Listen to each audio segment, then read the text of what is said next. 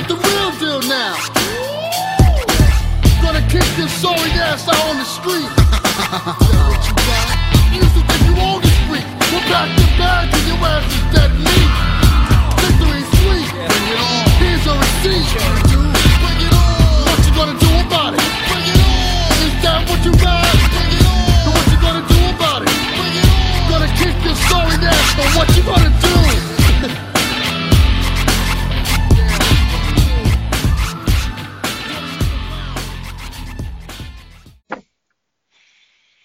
Hello everybody, welcome to the Northern Western Podcast. My name is Robert Fuller and returning to the show is Bill Bicknell. Bill, welcome back. Thank you, Robert. How are you? I'm fine, thank you. And we are continuing our series of 10 years of Money in the Bank. And we are talking about the Money in the Bank matches at the pay-per-view in 2013. So at this point, Money in the Bank's been well established. What are your opinions of it being going from a WrestleMania match to having its own pay-per-view? Well, it kind of hit and miss. I think this was the point where it kind of started to lose me. It almost becomes too much of a muchness, where they're trying to do. I think the fact that they're trying to do two Money in the Bank matches for two different titles ends up diluting it just a little bit. I do like building. If they're going to build pay-per-views around these specific gimmick matches, then you may as well do one for Money in the Bank. But it almost felt like too much at this point. And I think it's pretty telling that the next year, 2014, there's just the one Money in the Bank. Yeah, that's true. So, yes. So pretty much the last few years, the SmackDown and the World Heavyweight Championship first has come on first. But we're going to change it up a bit and talk about the what they call the War All-Stars match, which was actually the main event of the show. Mm-hmm. So the competitors of this one were a returning Rob Van Dam, Sheamus, Daniel Bryan, CM Punk, Christian, and Randy Orton. So the six guys in this one, like the WrestleMania 22 match that we talked about earlier. Because it's All Stars, it's hard to say. Would you think that would be probably the right decision to do? Yeah. There were a lot of different options here. It's again a situation where anybody could have potentially won, well, except maybe I don't think Christian could have won. Yeah. But I think anybody else could have conceivably been a winner. I think the crowd would have been happy with probably Daniel Bryan, probably CM Punk. I think there was a real feeling of dread coming into this. I was definitely watching a lot around this time. There was a real feeling that everybody wants Daniel Bryan to win, but it felt like Randy Orton was going to win. Right. It felt like it was one of those situations. There was a real almost dread about it, which is pretty much what 2013 was. Everybody gets their hopes up, and then Randy Orton wins. Yeah, that's true. WWE do seem to do that a lot. They do seem to have something that you feel at the end to go, oh no, we don't want that. We want something else instead. And right. Sometimes that can be a bit annoying. Right. I'm trying to remember. I cannot for the life of me remember who I predicted to win this match. I'll just check it up now. I picked Daniel Bryan to win this. I think a lot of people did. Yeah. Spoiler: I don't think that happened. Well, he and Orton were coming off of a feud at the time. That was kind of a feud, but mostly just we're going to have a lot of matches together, and there never really felt like a big rhyme or reason behind it. Yeah, that's true. They were just kind of throwing the two of them at each other, almost just to give them something to do. And it seemed like this was meant to be the feud that built up Daniel Bryan into a bigger deal, and so this would almost seem like a capstone to that, and it wasn't. kind of yes and no in a way. Mm-hmm. So the match starts with Vince is looking at RVD, and and I know that RVD is a face, but it does seem a bit obnoxious because he seems to want to do his RVD chant at every opportunity. So he starts doing that, and everyone starts beating him up. He goes out the ring, and then they all start to beat him up Sheamus because he is like the biggest guy in that group. Yeah, it's weird because they put this over as, they're trying to get rid of the top two threats. Yeah. And it's like, Daniel Bryan's won Money in the Bank. CM Punk's won Money in the Bank twice. Yeah. By this point, Orton has been the champion 11 billion times. So which guy are we going to get rid of? Oh, RVD, who hasn't wrestled for WWE in 2 or 3 years, and then Sheamus. Yeah. Why? That's true. I didn't mind that because I think Sheamus was a face at the time, and Yeah. we talked about how I'm not a Cena fan, but I hated Sheamus as a heel. He was worse than what Cena was doing. I think everybody in this match was actually a face at the time. Yeah, I think that's true because which, in contrast to the SmackDown match, which we'll talk about. that's true. I mean, I think Christian might have been a heel then, but I know he's going. I can't remember his dates of the year before. He's going through his he wanted one more match for the World Heavyweight Championship. And yeah, it never happened. I couldn't have told you. I couldn't tell you one thing that Christian did in 2013. No, I was legitimately surprised to see him in this match. That is true. So with the 4 remaining competitors, you get Brian Orton fighting one corner and Punk and Christian in the other.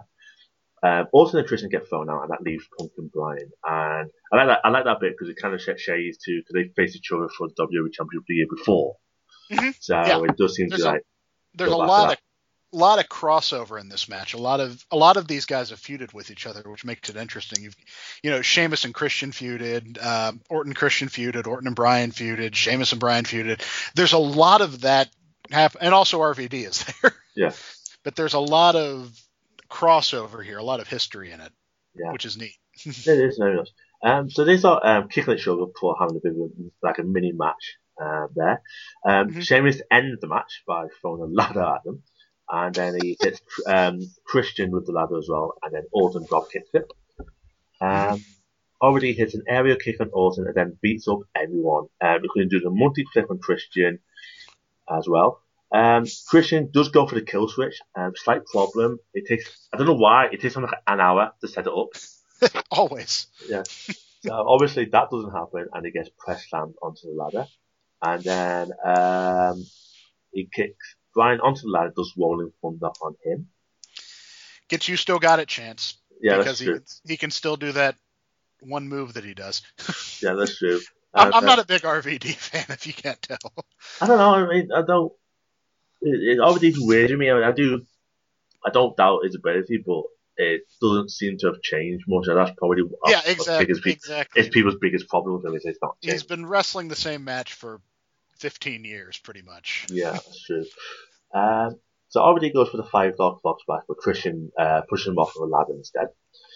And then he hits Orton with a ladder and then climbs up another one, and Sheamus stops him. Sheamus starts to climb up, and then Christian climbs over him. And one thing that's really nice kind of back and forth here. Sheamus tried to go for the Celtic Cross, but fails. Sheamus tries to send the ladder into Sheamus, but he stops it and then he kind of pushes his arm through the ladder rungs and punches Christian. That's great. I love that bit. It's really nice. It's a great bit because it's so much of this pay-per-view, as we'll talk about later, is built around these weird, complicated spots, and just the SmackDown one, which we'll talk about in a little bit, is just loaded with them. But just punch between the ladder rungs. It's so simple and so great. Yeah, that's true. Is this, by the way, I think is when Christian gets a really tiny ladder. Yeah, I think he gets it a bit later on, yeah. And why? That's another thing that I'm talking about. It seems like, oh, that's interesting until you think about it for longer than 5 seconds, and you go, why? Yeah. Well, I always find it weird to have the small ladders, round the arena.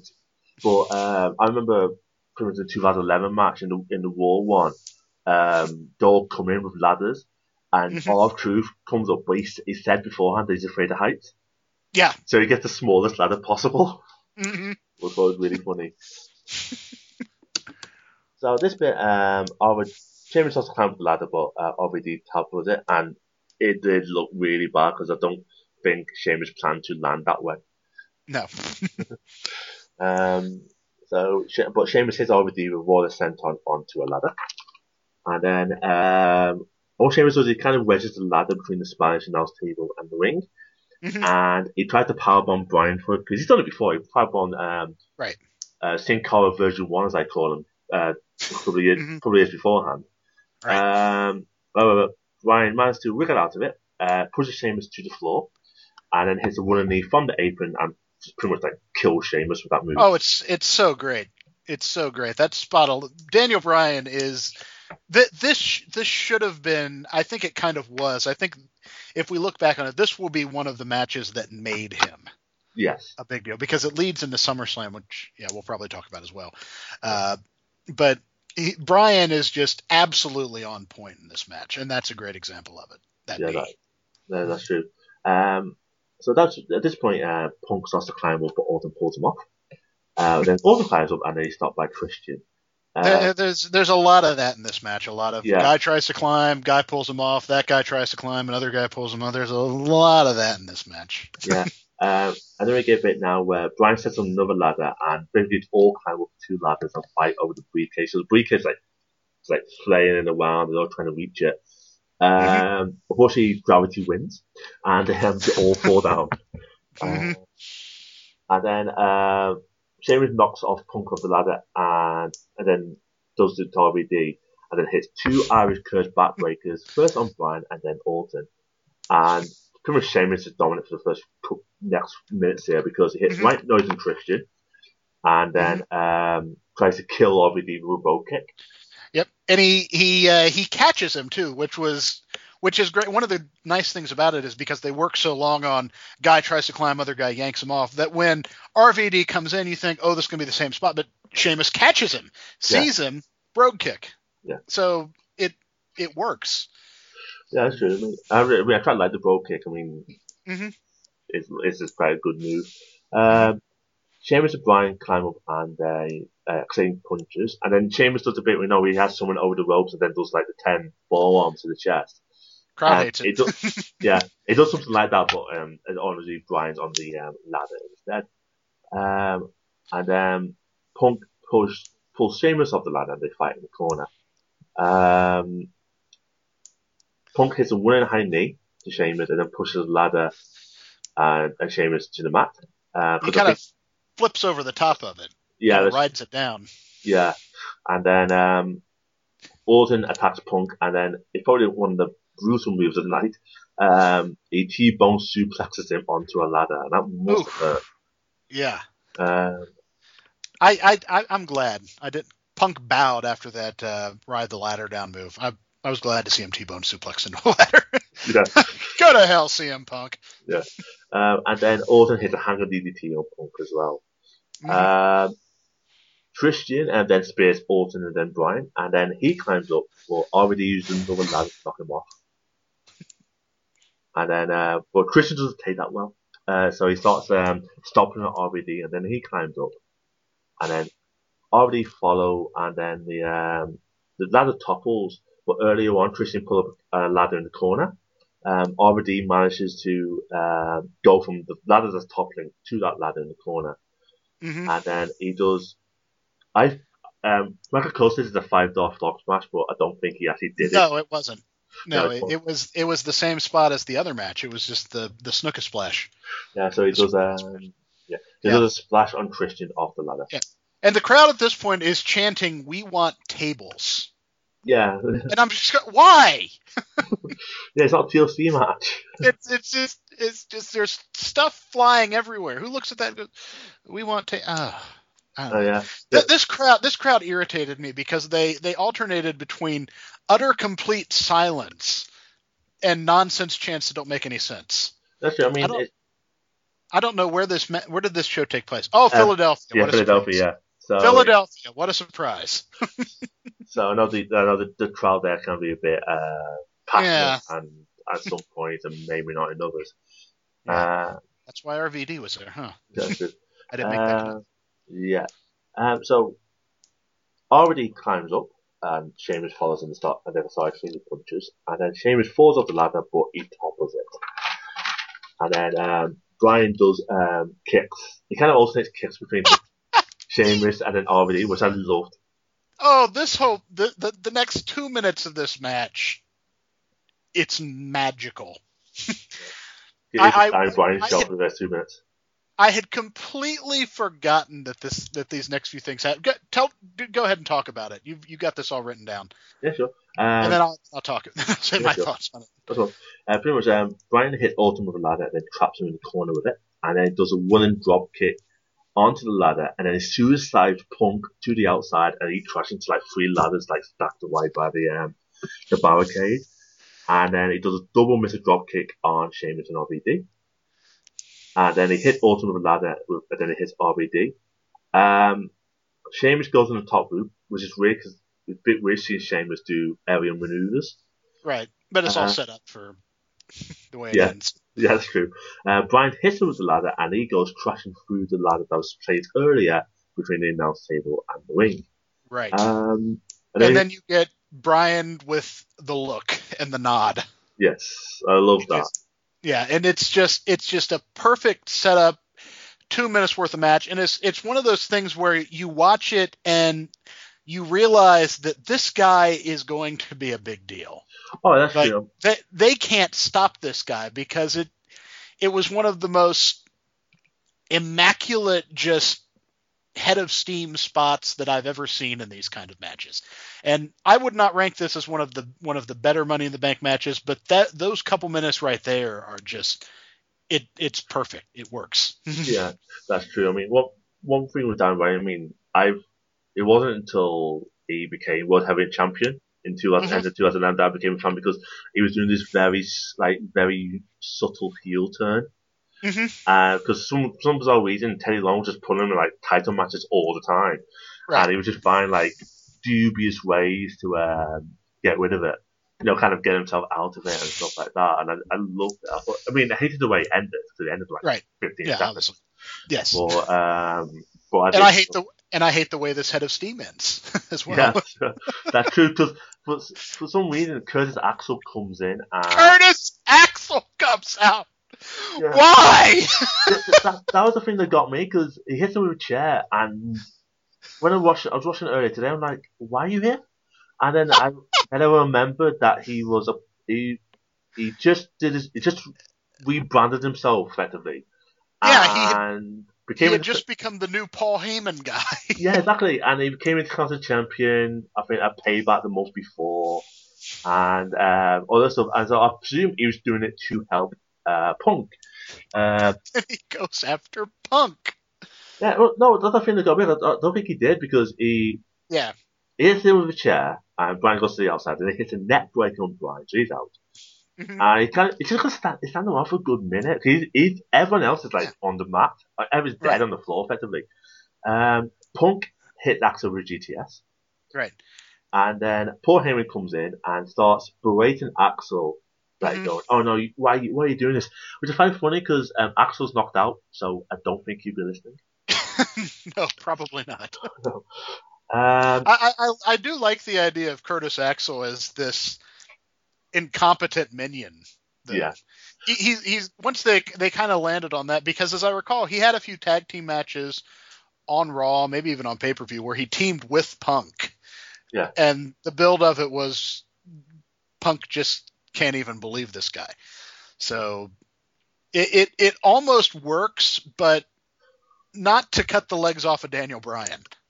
Yeah. I don't know. It is a bit weird.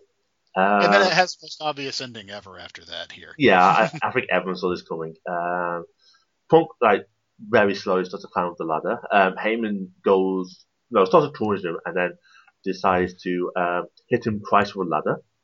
And then, so knocking him off. And then Punk looks at Heyman, and Heyman just clatters the ladder, busting him open. It's heartbreaking. It's the only time I've ever felt bad for CM Punk. Yeah, so, I mean, he's got such a look of, they were friends. And now they're not. Now they're not. Yeah. Already starts to climb up, but Orton pulls him up and hits an RKO. And then he climbs up, grabs the briefcase, and wins. And Eventually. Yeah, that's true. And I think, I need to double check, but I think that's the longest Money in the Bank match so far. It was just under 29 minutes. Yeah, it was almost a half hour. Yeah, so do you think it was the right decision to let Orton win? Man, I don't even know. It's one of those things where it turned out all right in the end. Yeah. But man, did we ever have to go through the next 6 months of booking to get there. Yes. 2013 was an incredibly frustrating year because it was marked by really, really, really great performances, but really, really, really terrible match results. Yeah. There were so many good things happening, but then the match results were just so status quo. And it wasn't until the next year when it really felt like they were at least making an effort to shake things up. Yeah. So I honestly don't know. It had the right long-term result, but man, did it take forever to get there. And is anybody really convinced that the plan at this point was for Daniel Bryan to win the World Heavyweight Championship at WrestleMania at this point? Because I don't think it was.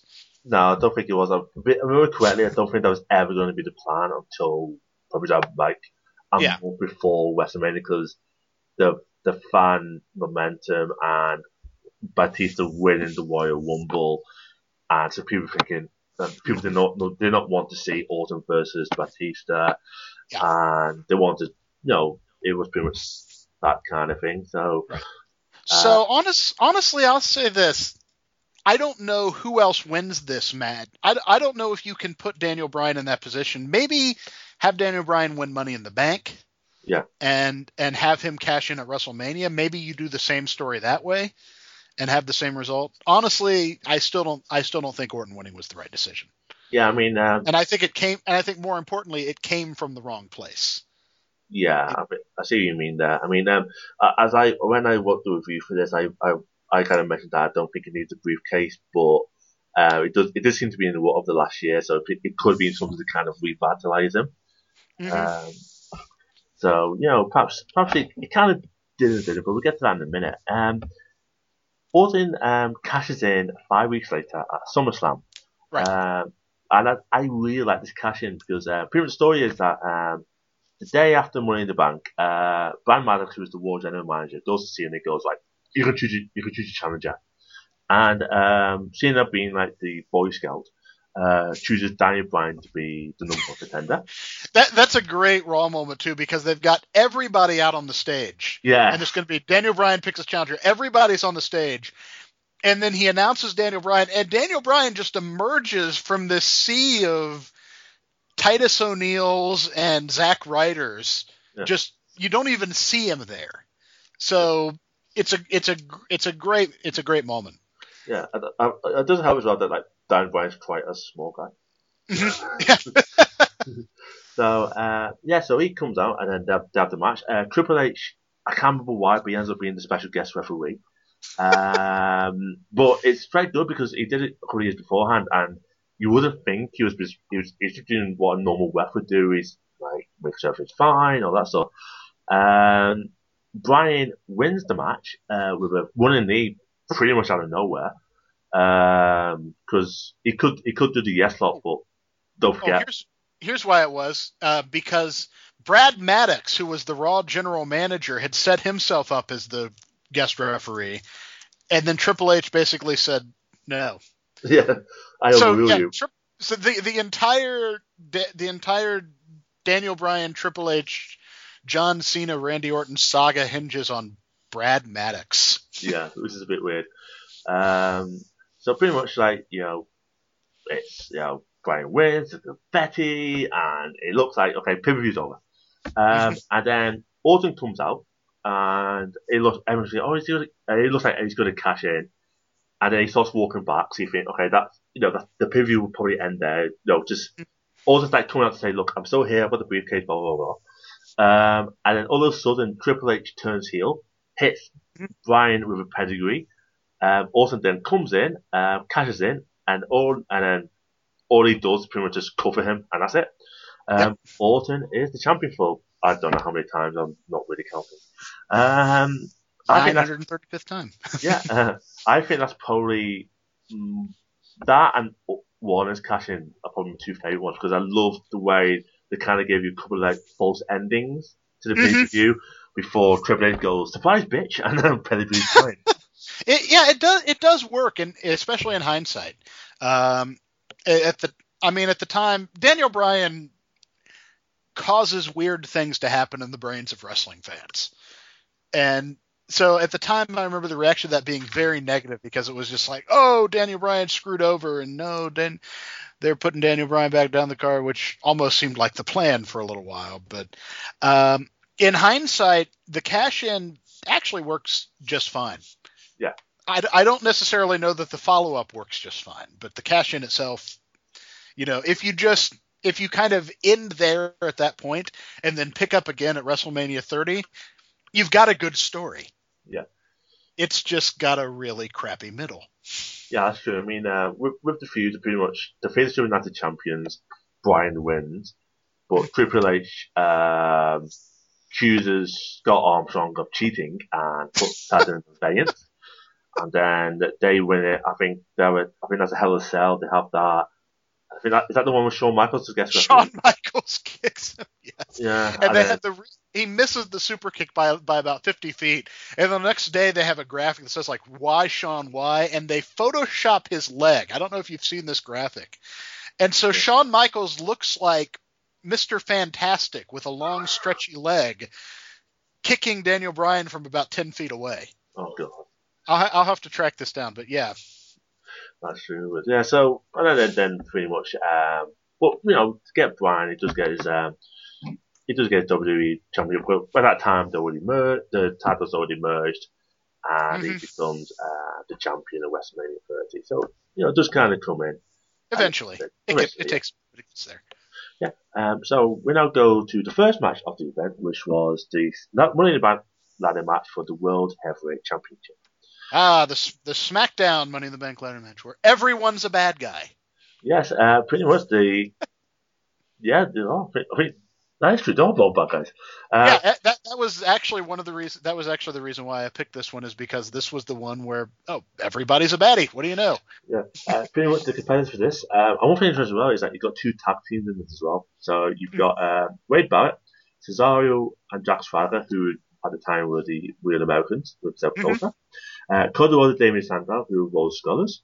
Dean Ambrose, who was the current United States champion. And it's still in the Shield. Yes, and then Fandango, who's with Son of the Way. Fandango. So, quite an interesting choice of players. Yeah, no tremendously obvious winner out of this bunch. I think it was one of those situations where obviously somebody's going to come out of this, and somebody will hopefully become a big deal. I think a lot of people would have picked Wade Barrett to win because everybody sort of assumes that Wade Barrett is going to eventually break out of the pack. I don't think he is at this point. No, I mean, we've been waiting 4 or 5 years for it, and it's just not happening. No, I mean, I think when I wrote about this, I predicted Cesaro to win. Cesaro, was another one who seemed like he was due for a banner year. Yeah, pretty much. I think out of the competitors, I thought either Barrett, Cesaro, or Rose would win. I thought it was a bit too soon for Ambrose at the time. I didn't think the others could win. Right. Imagine my surprise at the end of this match. Right. This is one of the weirdest match results out of all of them. Yeah, that's true. But actually, this is actually, we don't like this one because this is the first one I actually watched live. Oh, really? Yes, all the other ones I've either watched a couple of days behind or watched on DVD. I thought, and luckily when it came on, I thought, I'll watch the first match and then I'll go to bed. And I loved it. Pretty much. Okay, so the match starts with the usual all brawling. And then Cesaro and Swagger left in the wing. Right. They grab a ladder and then they hit Fandango with it. And then Rose and Sandow come in and they start brawling amongst each other. That really made me want maybe they'll do that this year. That really made me want a tag team Money in the Bank. Seeing Rhodes Scholar and Real Americans square off like that was just it's an interesting dynamic. I wish they'd gone all out with that dynamic and I don't know if you could even find more than 2 tag teams in 2013, but I don't know. Maybe throw the Usos in there. That's true. So we get Cesaro pretty much hits a gut wrench suplex on Rose, pulling him to the ladder. And then Swagger throws Sandow onto that same ladder as well. And the commentary, by the way, is so bad in this match. I just want to call special attention to it. I don't know. I just ignored it. I mean, except for one line with JBL at the end, I just pretty much ignored it. Yeah, JBL. There's something about Betsy Ross and her culinary habits comes up at this point, and I don't know. How has this been the same broadcast team for this long? I can't figure it out. I don't know. It's weird. I mean, I think now in the minute, because I've not really watched that much current stuff, I think I've got a guy called Tom Phillips does SmackDown, and he's pretty good. He did NXT beforehand. Mm-hmm. I'm not sure if he's going to go like up and start doing pay-per-views and all that stuff, but we shall see. So we get to the point where Soul's trying to try to hit Rose with a ladder, but they fail, and Rose hits a disaster kick on Cesaro. Mm-hmm. Swagger is the first one to climb up, and then Ambrose pulls him up, pushes him with the ladder, and then he throws Swagger out. Yep. Ambrose and Barrett have a brief feud, and Ambrose gets a big boot. Mm-hmm. And then Barrett hits Cesaro, and then Swagger with a ladder, and then when he tries to hit Fandango, gets punched in the face instead. And then Fandango does a beautiful, but it must have hurt, a springboard leg drop onto the ladder. Well, Barrett was underneath the ladder, but pretty much like ladder onto the Barrett. Right, exactly.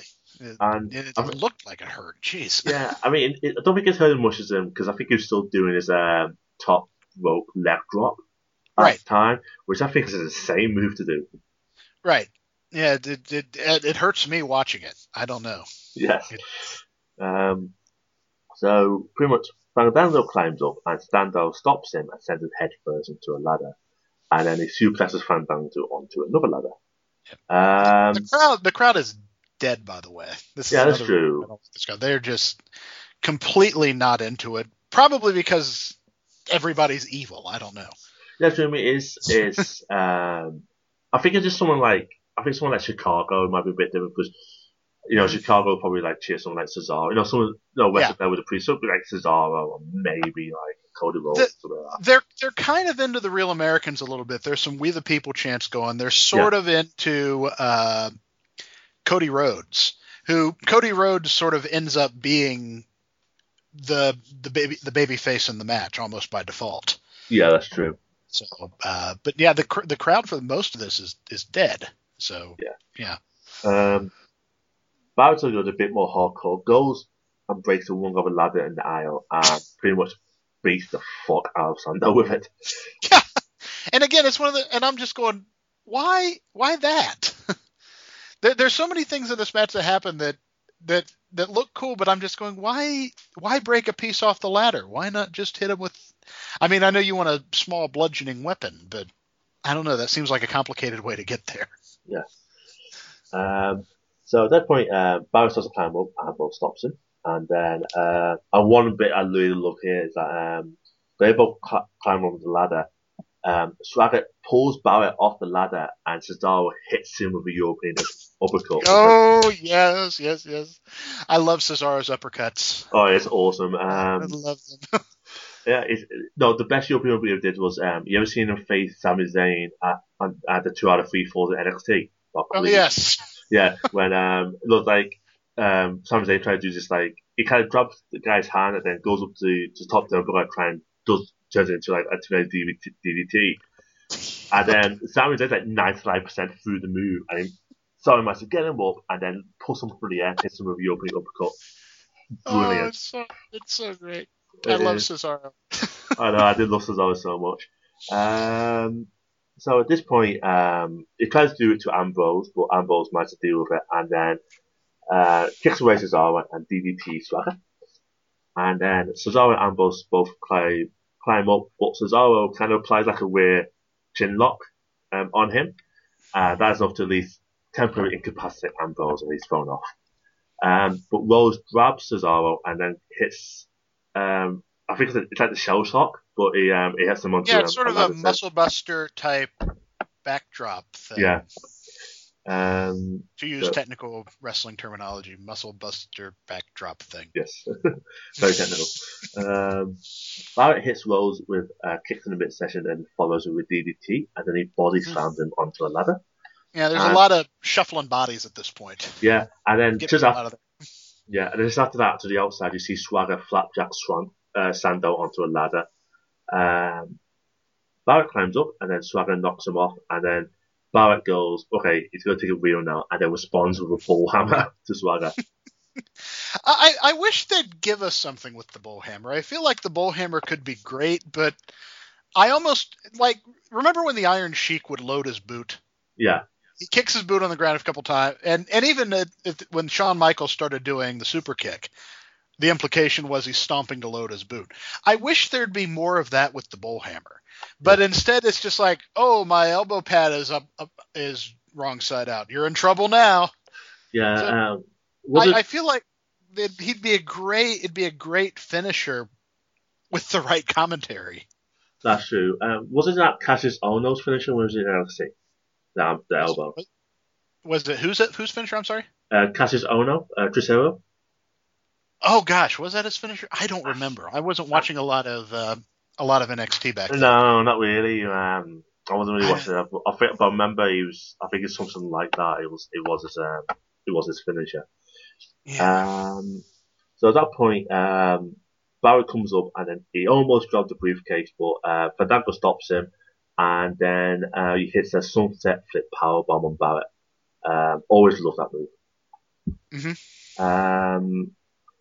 Then Fandango starts to climb up, but Ambrose stops him and he hits Dirty Deeds. But he got Fandango hanging up the ladder when he does it. Mm-hmm.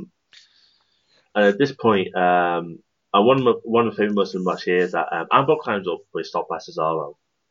And after that, Ambrose puts the ladder on his shoulders and then starts kind of spinning around like an airplane spin. Mm-hmm. And then he hits Swagger and Cesaro on the rolls of it. And Swagger and Cesaro stop that by grabbing the ladder. But Ambrose eventually manages to, what's it called, skin the cat. Yeah. And flips back onto the top of the ladder. Yeah. Which sounds great on paper, but it's 5 seconds too long. Yeah, I mean, he gets it. He almost gets it the first time, but he couldn't get it all the way through, and then does it again. Right. So and then he tries to go for the briefcase. Cesaro's trying to go, oh, we could just tip him. So they do. Yep. And he goes flying to the outside. But one thing to do here is that hit Barrett with the ladder and then throw that ladder on him. For some reason. Well, to set up the next spot. That's true, yeah, but the commentators going, why did you do that? You just got rid of your only way of winning this match. And one thing I find interesting is that they all, you don't see so much with Sandow and Rose during this match. But you see Cesaro, I think it's probably just Seth Colton encouraging them, but you get Cesaro and Swagger actually working together during this match. Right. I think one of the reasons I picked Cesaro in this match, I thought those two kind of did a bit the break of the Real Americans. Right. But that doesn't happen until WrestleMania 30. And that is a lot longer than people thought. Yeah, that's true. It's amazing how many things we thought were going to happen, but didn't happen until WrestleMania 30. Yeah. I think that's why 2013 was such a drag. Yeah. And then so Cesaro gets on Swagger's shoulders and then goes for the briefcase. Yeah, and again, it's just why don't you just get a ladder? Yeah. But kind of cool, but nah. Yeah, it's unique, shall we say? It's different. I'll give him that. Yeah. And then Swagger gets taken out by Rose with a drop kick, and then he body drops Swagger out the ring, and then just goes crossroads mental. It's crossroads Fandango, and then Barrett tries to head him in with Raceland, but he gets out of it and hits a crossroads on Barrett as well. And then pretty much he's on fire, and the crowd is really starting to cheer for Cody Rhodes at this point. Cody should have been a thing. Yeah. I to this day can't figure out why Cody Rhodes has not been a thing. No, it's weird, especially now what he's doing with the start. I mean, I like Stardust to begin with. Now it seems just odd. Yeah. Well, they should have paid it off. There's so many things they should have paid off, but they didn't. That's true. So Rose gets the ladder and climbs up, and then Ambrose tries to stop him but fails. And then Seth Rollins and Roman Reigns run in to help and stop Rhodes. I assume they must have set him as justice. That's the whole thing. They go, we're seeking justice, so I assume they. It's justice, obviously. Yeah, definitely. They had a warrant. Yes, that's true. Barrett gets kicked in the head and then by Rollins, and then Reigns just kills Fandango with a spear. They proceed to start to help Ambrose climb the ladder, and the comments go, well, it's not disqualification, that's fine. But the Usos, who face Rollins and Reigns in the pre-show, run in and start beating on them. And then you get a brawl on the outside with Usos, Rollins and Reigns, and Swagger Style all brawl on the outside.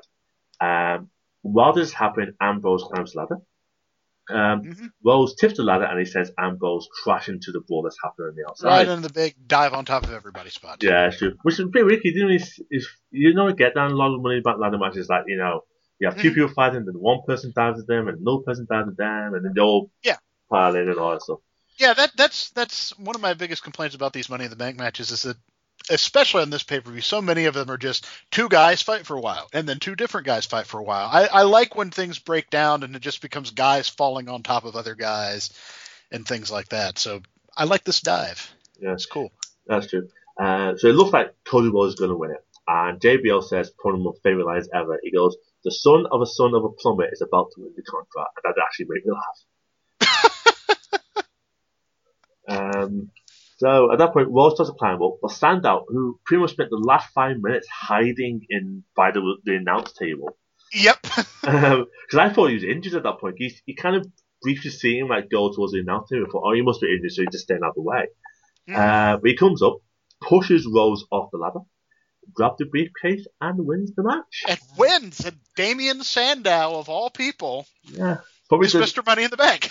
Yeah, I think when at the time, because I was in the Twitter a bit after this, I think probably Stefan Fandango probably one of the people probably least likely to win it. But at the time I thought it would be interesting him being the world heavyweight champion. It could be something different, and I was trying to see how it would go. Right. It seemed like that could be a cool dynamic, and it was completely unexpected, and it threw a whole lot of storylines into turmoil, and it led to the Rhodes Scholar breakup, which for a while worked. Yeah, I mean, it was just too long. Yeah, I think it did get a bit. I think they had the match at SummerSlam, and I can't remember anything else after that, but I do remember he pretty much Rose steals the briefcase and chucks it in the river. So trying to get a new one. It's like he gets like this chocolate covered reinforced. I think it was supposed to be a mahogany briefcase or something like that, but yeah, it just looked like a big delicious Hershey briefcase. Yes, that's true. So pretty much turns to the cash in, and this is an interesting one. Well. Yeah, pretty much. It happened the day of the Survivor Series. John Cena, who we talked about earlier with the WWE Championship at SummerSlam, at that he had to go away injured from elbow injury. So he pretty much everything. I'll be away for 6 months. 3 months later, suddenly comes back.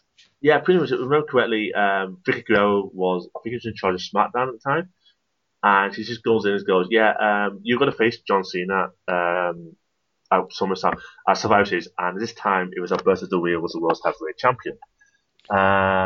So pretty much. And I had completely forgotten that Del Rio was also part of this weird mess. Yeah, that's true. I mean, don't forget, I think he's the one he won it by doing a double turn at Payback earlier in the year by beating Ziggler. So pretty much he loses it because it's fucking John Cena. The day after, John Cena does his usual segment saying how awesome he is and stuff. I wasn't even listening. Sandow comes in and he kind of does the segment, and he teases that he's going to cash in that night. He goes, "No, I'm not going to do it." The crowd boo.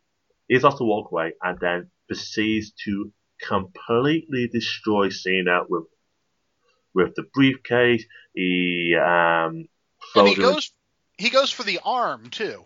Yeah, it makes sense because that's the arm that's injured. Yeah, and the whole point of the match was the match was built around Del Rio was working the arm because that's Del Rio.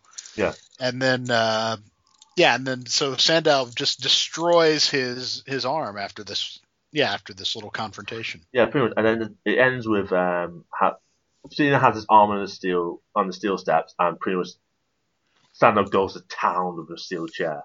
It's great. Oh, it is. And then he cashes in. So I thought, okay, where's this going to be? It's going to cash in.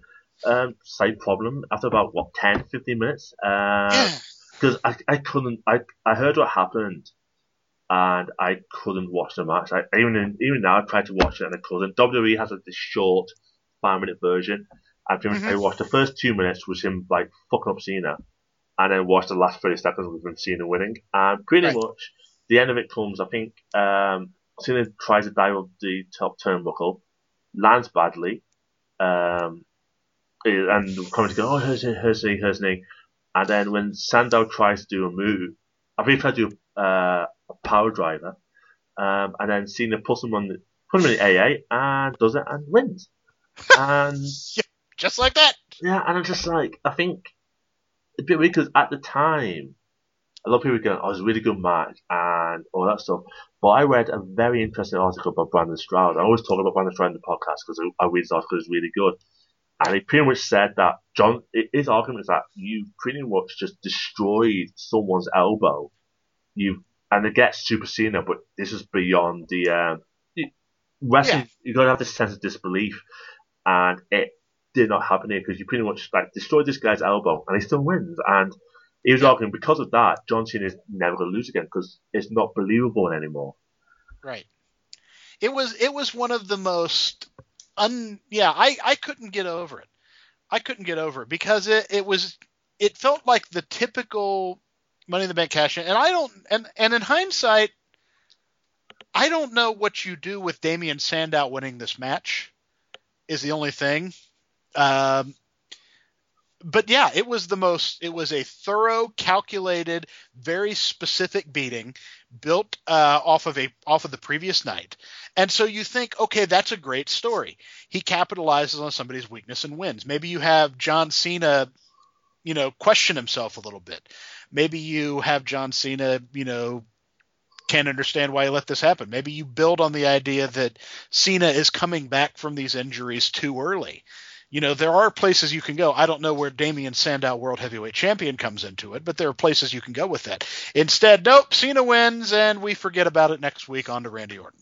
Yeah, I mean, one thing I did actually like about this cash-in, not him losing, obviously, but the beginning of it is that all the other, except for Rob Van Dam's and John Cena's one the year before, all the other ones is pretty much, there is the guy who's got the briefcase taking advantage of an opportunity. With this, it's Damien Sandow creates the opportunity by pretty much. Yes, that's true. By pretty much destroying. I know it's from Cena come back from an elbow injury and Cena do throws out all that stuff, but he goes, he's got a bad elbow. I'll just fuck it up and then cash it in. Exactly. And still fail. So, but I think whilst I was pissed off it happened, if Sandow still was upper mid card. I could have forgiven it, but it goes through this bizarre identity crisis thing. Yeah, where he starts coming out as a new person every week. Yeah, which eventually leads him to becoming Mrs. Stunt Double, which is amusing for a while, but like everything else in WWE, happens for about 6 months too long and then has no real meaningful closure. Yeah. And now what the hell is he even doing now? He's doing something. At the time of recording this, he is with Curtis Axel because. They're the meta powers. Yeah, so I don't even really watch much anymore. So he's doing a terrible Randy Savage impression now. Yeah, pretty much. For those who will listen years from now, pretty much Axel is about. This is the one where Buffy gets beaten the fuck out of beforehand. So he had this little bit where he was arguing that because he never got to actually take part in the Rumble, he he won effectively. And Right. so he's talking about, and they had this hashtag WrestleMania and all this stuff. And I know WWE kind of pissed on it a bit because they had a segment with him and Hulk Hogan, which Hogan just pretty much destroys. For his actual, which, you know, I think pretty much levels of Super Cena, which is more impressive because Hogan's like over 60 at this point. Yes. And then he's still doing that, and he's pretending to be like Hulk Hogan and Damien Sandow, and it's nice to see probably in the indies, but not in the biggest wrestling company on the planet. Yeah, it doesn't really work, and yeah, and it kind of speaks to how far Sandow has fallen, and it was all that one match. Yeah, really, everything from Sandow, everything about Sandow going wrong hinges on that one loss to Cena, because the next month at the next pay-per-view, he's losing Intercontinental title matches to Big E Langston. Yeah. And I had forgotten that Big E was even the Intercontinental Champion. No, I remember that. I just don't remember him challenging all the titles. I just remember him go through identity crisis, then Damien Sandow, which I did actually love to begin with, and then I could see he probably went a bit too long, and then he's done. Yeah. And it seemed to, instead of like developing the character, it seemed to just gone back to what he was before he was Damien Sandow. Right. And it's a shame. I mean, I loved Damien Sandow before the Cena match. I thought he was something different. I watched little promos of when he was at FCW and one promo. Demand the spotlight and come out and do all this stuff. Yeah, he was. There's something to him. Yeah, there really is, and it's hard to pinpoint because he's not. He's not your typical sort of guy that you would think to put in that position, but something about it works. Yeah. He's got a very different, weird kind of charisma. Yeah. So yeah, and then Cena destroys it. So fuck you, John Cena. Yeah. I like to think that John Cena's entire run this year, where he's been having long matches with guys like Neville and Sami Zayn and Kevin Owens, has just been it's been like the John Cena sorry about the last 5 years tour. Yeah, I mean, it is weird seeing him as United States champion, but WWE in the China minute, because we've got Seth Rollins as champion, which I'm loving at the minute, and he's having like different feuds with like his Shield buddies and Randy Orton and all that stuff. But John Cena's still there, so perhaps. And I think they only do what they did with when Punk was the champion in 2012. Even though he was champion for the whole year, I think the first 6 months he did not main event. I mean, John Cena had the main event with John Laurinaitis in one pay-per-view instead of Punk, and I think Punk faced blind that pay-per-view. I can't remember. So it's one of those weird things that WWE has at the minute, is that they do have guys who are perhaps bigger than titles, and trying to find something to do with them can be a bit difficult. Yep. So that's it. That's the 2013 Money Bank matches in the books. So, Bill, where can we find you on the internet? Gem City Gent on Twitter, GEMCITYGENT. Tweet about wrestling, tweet about writing, tweet about whatever's ticking me off at the moment, which is usually a lot of things. Okay. Yes, and for me, my podcast is at londonwestern.wordpress.com, and my blog with write about pay-per-view reviews is at londonwestern.blogspot.com. So, Bill, thank you for being on the show. All right, thanks for having me, Robert. It's a lot of fun. Yes, and join me next time for the final part of 10 years of Money in the Bank, where we talk about the Money in the Bank match last year. Until then, take care and goodbye. Toodaloo. Money, money, money, money, money. Money.